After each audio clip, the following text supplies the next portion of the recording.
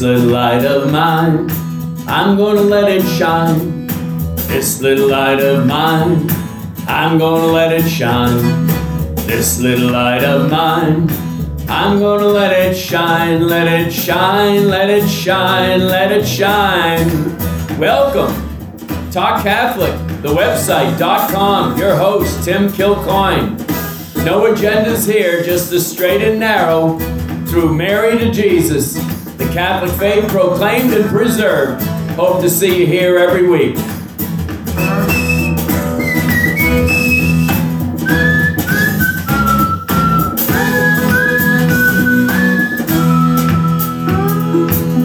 TalkCatholic.com with Tim Kilcoyne. It is our saint of the month. I am ever so proud to present to you Saint Mary Alacoque, who very much defined the messages of the Sacred Heart of Jesus for us. And if there was ever a time in the Church right now, as this synod draws to its conclusions, this is the time to go to Jesus. Remember, even for Catholics, He is number one. There is no person on the planet that is a substitute for our Lord. Go to Jesus no matter what happens relative to this synod, and stay calm in the boat, because God doesn't change, nor do His teachings. And I'm going to pound away at that till the day I die. One more time. Down with woke, because God spoke. He gave us divine revelation.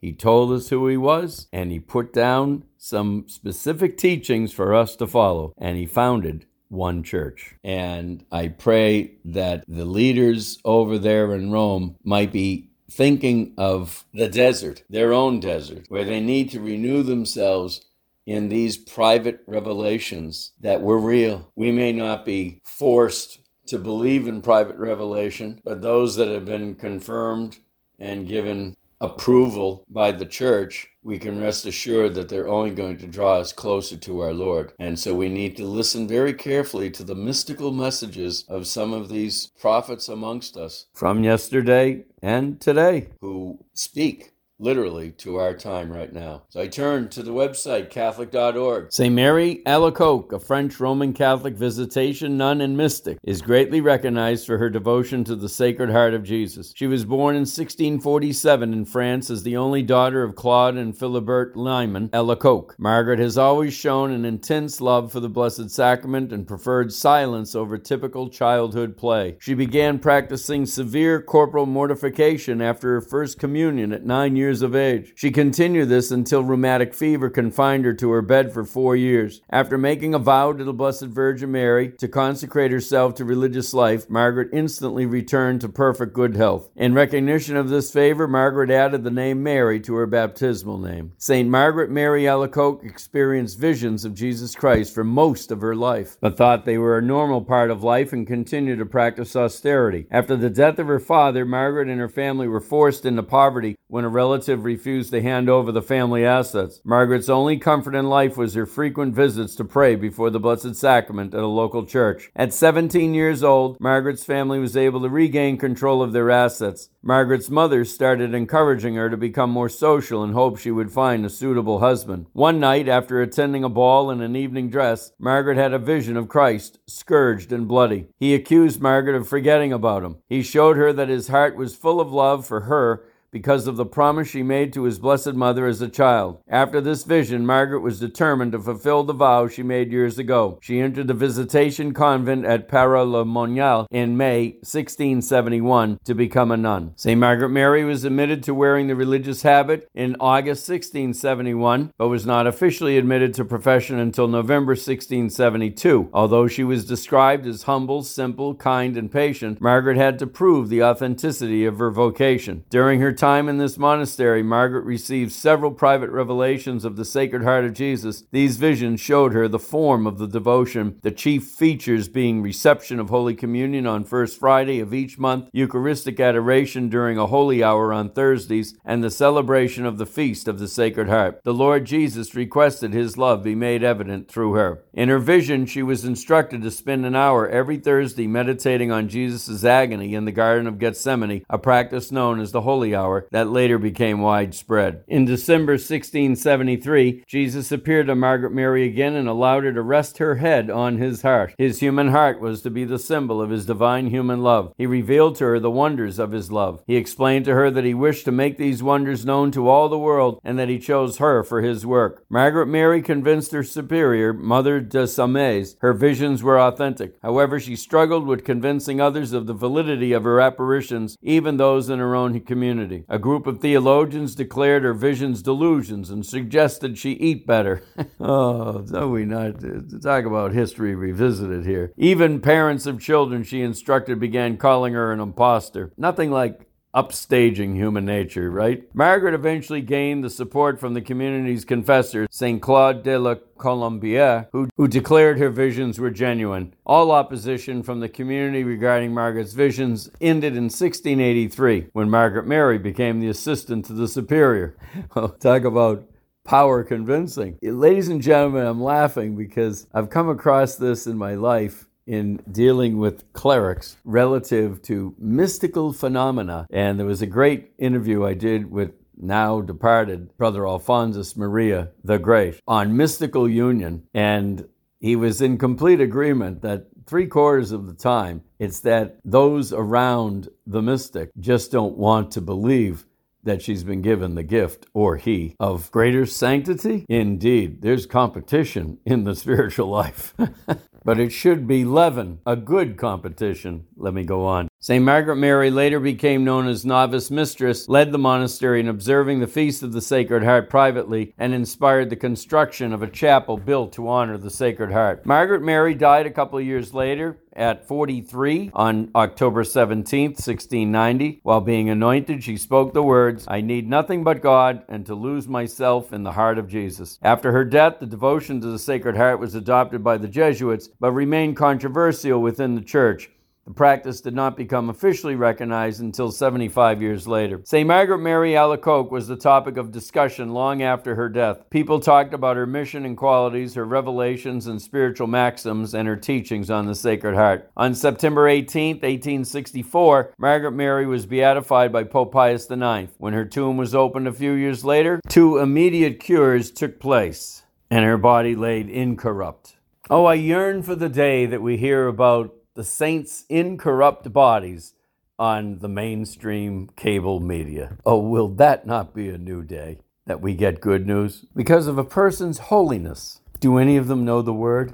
St. Margaret Mary Alacoque was officially canonized on May 13, 1920 by Pope Benedict XV, and in 1928, Pope Pius XI upheld the Church's position regarding the credibility behind her visions of Jesus Christ. St. Margaret Mary is the patron saint of devotees of the Sacred Heart and those suffering with polio and from the loss of parents. Her feast day is celebrated on October 16th. St. Margaret Mary Alacoque, pray for us. And now I'd just like to go to a website, churchpop.com, to share just a little bit more detail of some of these visions before we do get back to our book review, Who Am I to Judge, in the second half. So, regarding the first apparition, December 27th, 1673, quote, "One day I was praying before the Blessed Sacrament when I felt myself wholly penetrated with that divine presence, but to such a degree that I lost all thought of myself and of the place where I was, and abandoned myself to this divine Spirit, yielding up my heart to the power of His love. He made me repose for a long time upon His sacred breast, where He disclosed to me the marvels of His love and the inexplicable secrets of His Sacred Heart, which so far He had concealed from me. Then it was that, for the first time, He opened to me His divine heart. It seems to me that this is what took place." Jesus to St. Margaret Mary Alacoque. Jesus says, "My divine heart is so inflamed with love for men, and for you in particular, that being unable any longer to contain within itself the flames of its burning charity, it must spread them abroad by your means and manifest itself to them, mankind, in order to enrich them with the precious graces of sanctification and salvation necessary to withdraw them from the abyss of perdition. I have chosen you as an abyss of unworthiness and ignorance for the accomplishment of this great design, in order that everything may be done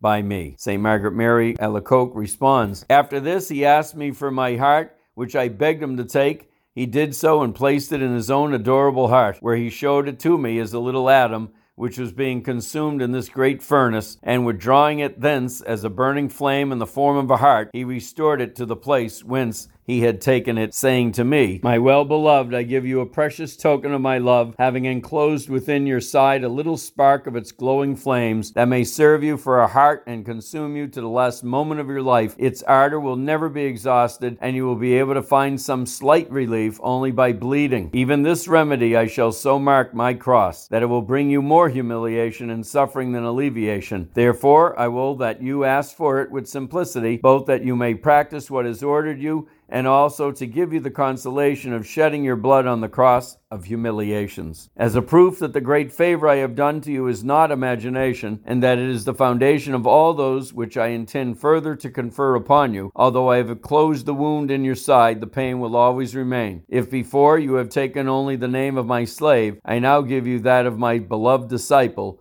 of my Sacred Heart. Wow. Now that is a divine encounter. Participating in the sufferings of Christ, for sure, joyfully. And it's possible for you.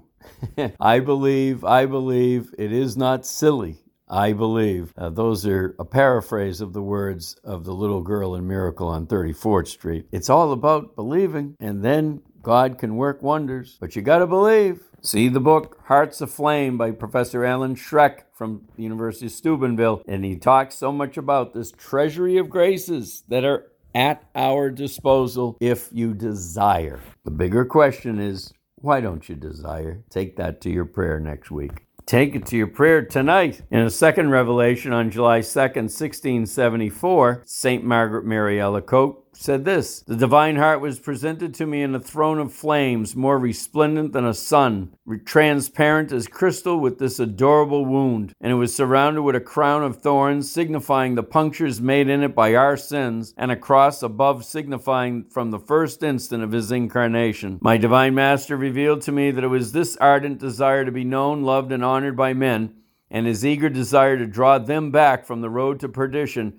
along which Satan is driving them in countless numbers, that induced him to manifest his heart to men with all the treasures of love, mercy, grace, sanctification, and salvation that it contains. This heart of God must be honored under the form of his heart of flesh, whose image he wanted exposed and also worn on me and my heart. He promised to pour into the hearts of all those who honor the image of his heart all the gifts it contains in fullness, and for all those who would wear this image on their persons, he promised to imprint his love on their hearts and to destroy all unruly passions. What a great battle plan for you students, especially in public school, that are being verbally assaulted, the woke agenda, trying to utterly confuse what it means to be a man of God and a woman of God. If you want a good fight, metaphorically, fight for your honor, your dignity, and be a Christian in the open, and wear a little Sacred Heart image of our Lord on your lapel, perhaps, or around your neck. Nothing too showy, but something, yes, to be seen for the faith that is in you. St. Peter will be proud. A third revelation, First Friday devotion, July 1674. As I knelt before the Blessed Sacrament exposed on the altar, Jesus Christ, my sweet Master, presented himself to me, all resplendent with glory, with his 5 wounds shining like so many suns. From all parts of his sacred humanity there issued flames, but especially from his adorable breast, which was like a furnace. You have to be reminded here, ladies and gentlemen, of the image of the divine mercy, no doubt. He then revealed to me all the unspeakable marvels of his pure love. He said, This is more grievous to me than all that I endured in my passion. If they would only give me some return of love, I should not reckon all that I have done for them, and I would not do yet more if possible. But they have only coldness and contempt for all my endeavors to do them good. You at least can give me the happiness of making up for their ingratitude as much as possible. Ladies and gentlemen, in such turbulent times in which we are living, this is a huge consolation for all of us if we so desire to take on some of that cross that our Lord is asking, for we can help with those who are blind as bats right now, who cannot see what sanctity is. We can atone and make sacrifice for their souls, for their eyes to be opened, etc. And it's all for us, part of the baptismal grace we've been given. This is not just for priests, monks, brothers, and nuns, okay? This is for mature Christians who want to save individual souls from perdition, as our Lord uses that word more than often in these visions. And it just so happens to be a huge source of joy once you embrace, as he would call it, our Lord, the cross of humiliation. I know this is tough stuff in the la-la world we live in, but it's real, and it ushers in that divine encounter. Finally, in the fourth revelation, this is June 1675, Jesus establishes the solemnity of the Sacred Heart. One day during the octave of Corpus Christi, I received from my God extraordinary proofs of his love. As earnestly as I desired to make some return of love, he said to me, "You could not show me greater love than by doing what I have already so many times demanded of you. Behold this heart, which has so loved men that it spared nothing, even going so far as to exhaust and consume itself to prove them its love. Therefore I ask of you that the first Friday after the octave of Corpus Christi be dedicated as a feast in honor of my heart." So we say with St. Mary Alacoque, "Most Sacred Heart of Jesus, have mercy on us." And I can't but just remember so fondly, my dad had a wonderful devotion to the Sacred Heart of Jesus, as the Irish traditionally have. Almost every home over there used to have the sacred image in their kitchen, typically. But Dad would just say, if there was a dilemma upcoming, he'd say, "Sacred Heart of Jesus, Tim." Indeed, Dad. When we come back, we'll get back to our book review, Who Am I to Judge, with Professor Edward Sri. This is WQPH Radio 89.3 FM. Let Louis Armstrong, live at the Hollywood Bowl, tell us what Halloween is all about. The classic, When the Saints Go Marching In.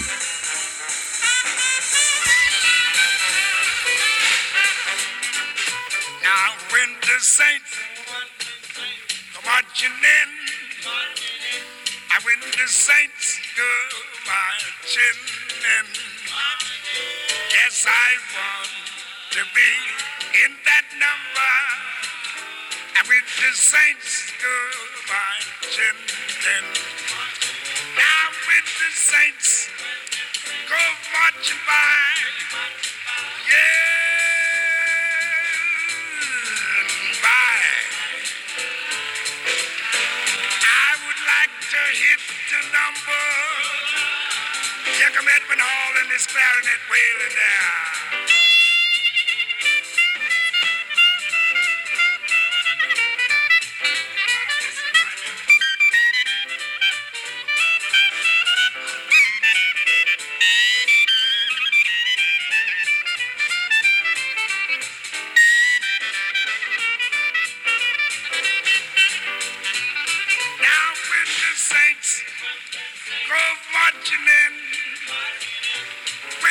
Saints go marching in. Lord, I want to be in that number. Here comes Summer Young and his trombone wailing.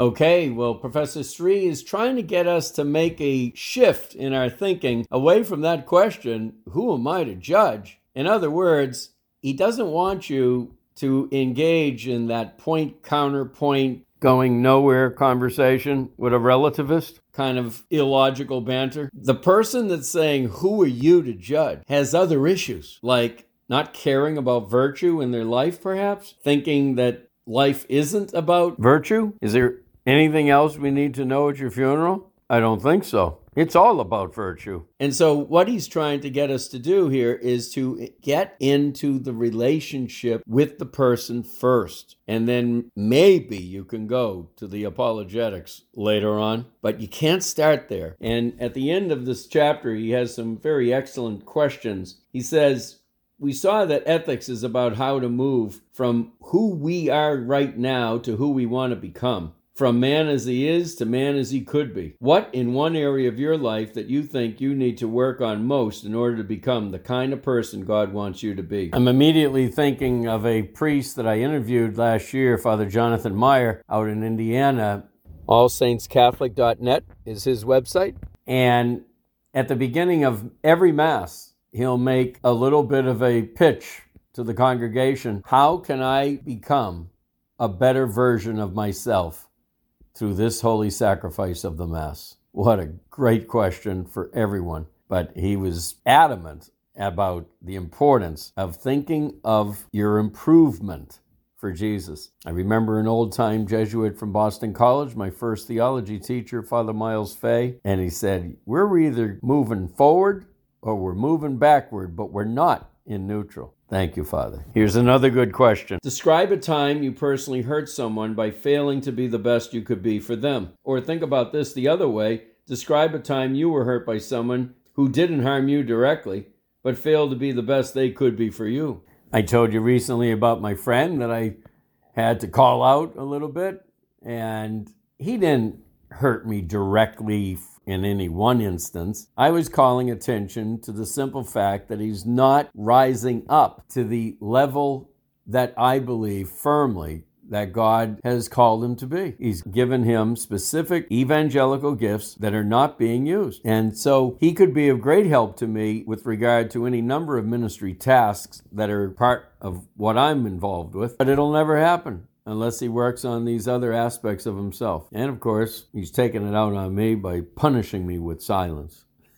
Don't worry, I'm a big boy and I've been through this before. But at some point, you gotta rise up. As St. John Paul II wrote in one of his later books. So this is critical to get to the table with these people that are quote-unquote moral relativists. Don't think that there is such a thing as objective moral norms or truth for everyone. You've got to try to figure out how to engage them in the great character debate. You've got to change the question. Does the cultivation of virtue and character mean anything to this person as to what they're doing to become more honest, more generous, more listening, more courageous, etc.? Does that mean anything? Because if it doesn't, then holy smoke, watch out for the local public school, because we only have all the greatest philosophers through the ages highlighting the importance of character, or as C.S. Lewis likes to put it, the morality inside the individual, as opposed to social justice. See, they only want to talk about social justice, the issues, again, ecology, systemic racism, etc., as a big-time deflection from themselves and what is ultimately more important. Remember, it's not about this world. We are to be stewards and to take care of the environment and do all that we can to make the world a nicer place. But ultimately, it really is about individual souls and whether they're following the will of God in their lives and becoming better and better and better, the way you know God wants us to be. To get to heaven, Chapter 4, Friendship and Virtue. Calling people to love is not something our secular world can easily do. If there's no truth, no real right or wrong, no purpose or telos in life, then the best we can come up with is tolerance. Let everyone do whatever they want as long as they don't hurt others. Respect other people's choices. Don't judge their actions and get a bumper sticker that says coexist. That's what will make a great society. But does that work well in real life? Is that what will make us happy? Imagine if someone asked me, how's your marriage going? And I replied, my wife and I, we tolerate each other. We coexist. Would that be the ideal marriage? Similarly, if someone asked me, how's your family life? And I said, oh, it's wonderful. We have a great family. We haven't stolen from each other, cheated on each other, or lied to each other. And we haven't even killed each other yet. We have such an amazing family. No, a great family isn't one that merely avoids breaking the Ten Commandments. A great family is one that grows in unity, trust, care, and love. Our hearts long not merely for tolerance. We yearn for love. Indeed, that's what we're made for. We are made in the image and likeness of the God who is love. God is not some impersonal higher power or vague spiritual force like in Star Wars. No, he's a God who is madly in love with us. He created us freely out of love. He seeks us out when we turn away from him. He even became one of us and died on a cross for us that we could be reunited with him. God's very life is all about self-giving love, and he made us in his image to live like him. This is how we are wired. Written into our hearts is this law of self-giving. Only when we live in imitation of the self-giving love of God will we find happiness and fulfillment in life. As Pope St. John Paul II often said, man cannot fully find himself except through a sincere gift of himself. Or as Mother Teresa put it, unless a life is lived for others, it is not worthwhile. Being respectful of others and steering clear of mistreating them is certainly important in any relationship, but it's just a starting point. It's not the end goal.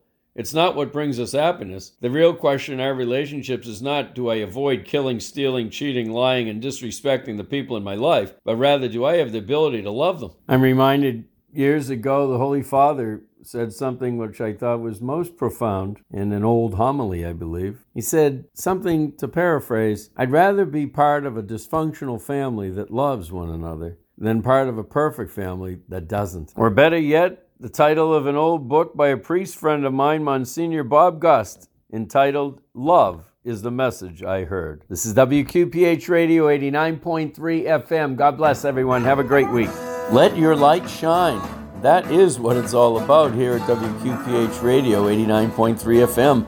But we need to hear your story. You want your voice to be his voice. That is making the faith known to others. Please, my number is 877-625-3727. Tim Kilcoyne, TalkCatholic.com. St. Mother Teresa told us, your ministry is your work right where you are. Grab on to this microphone. God bless.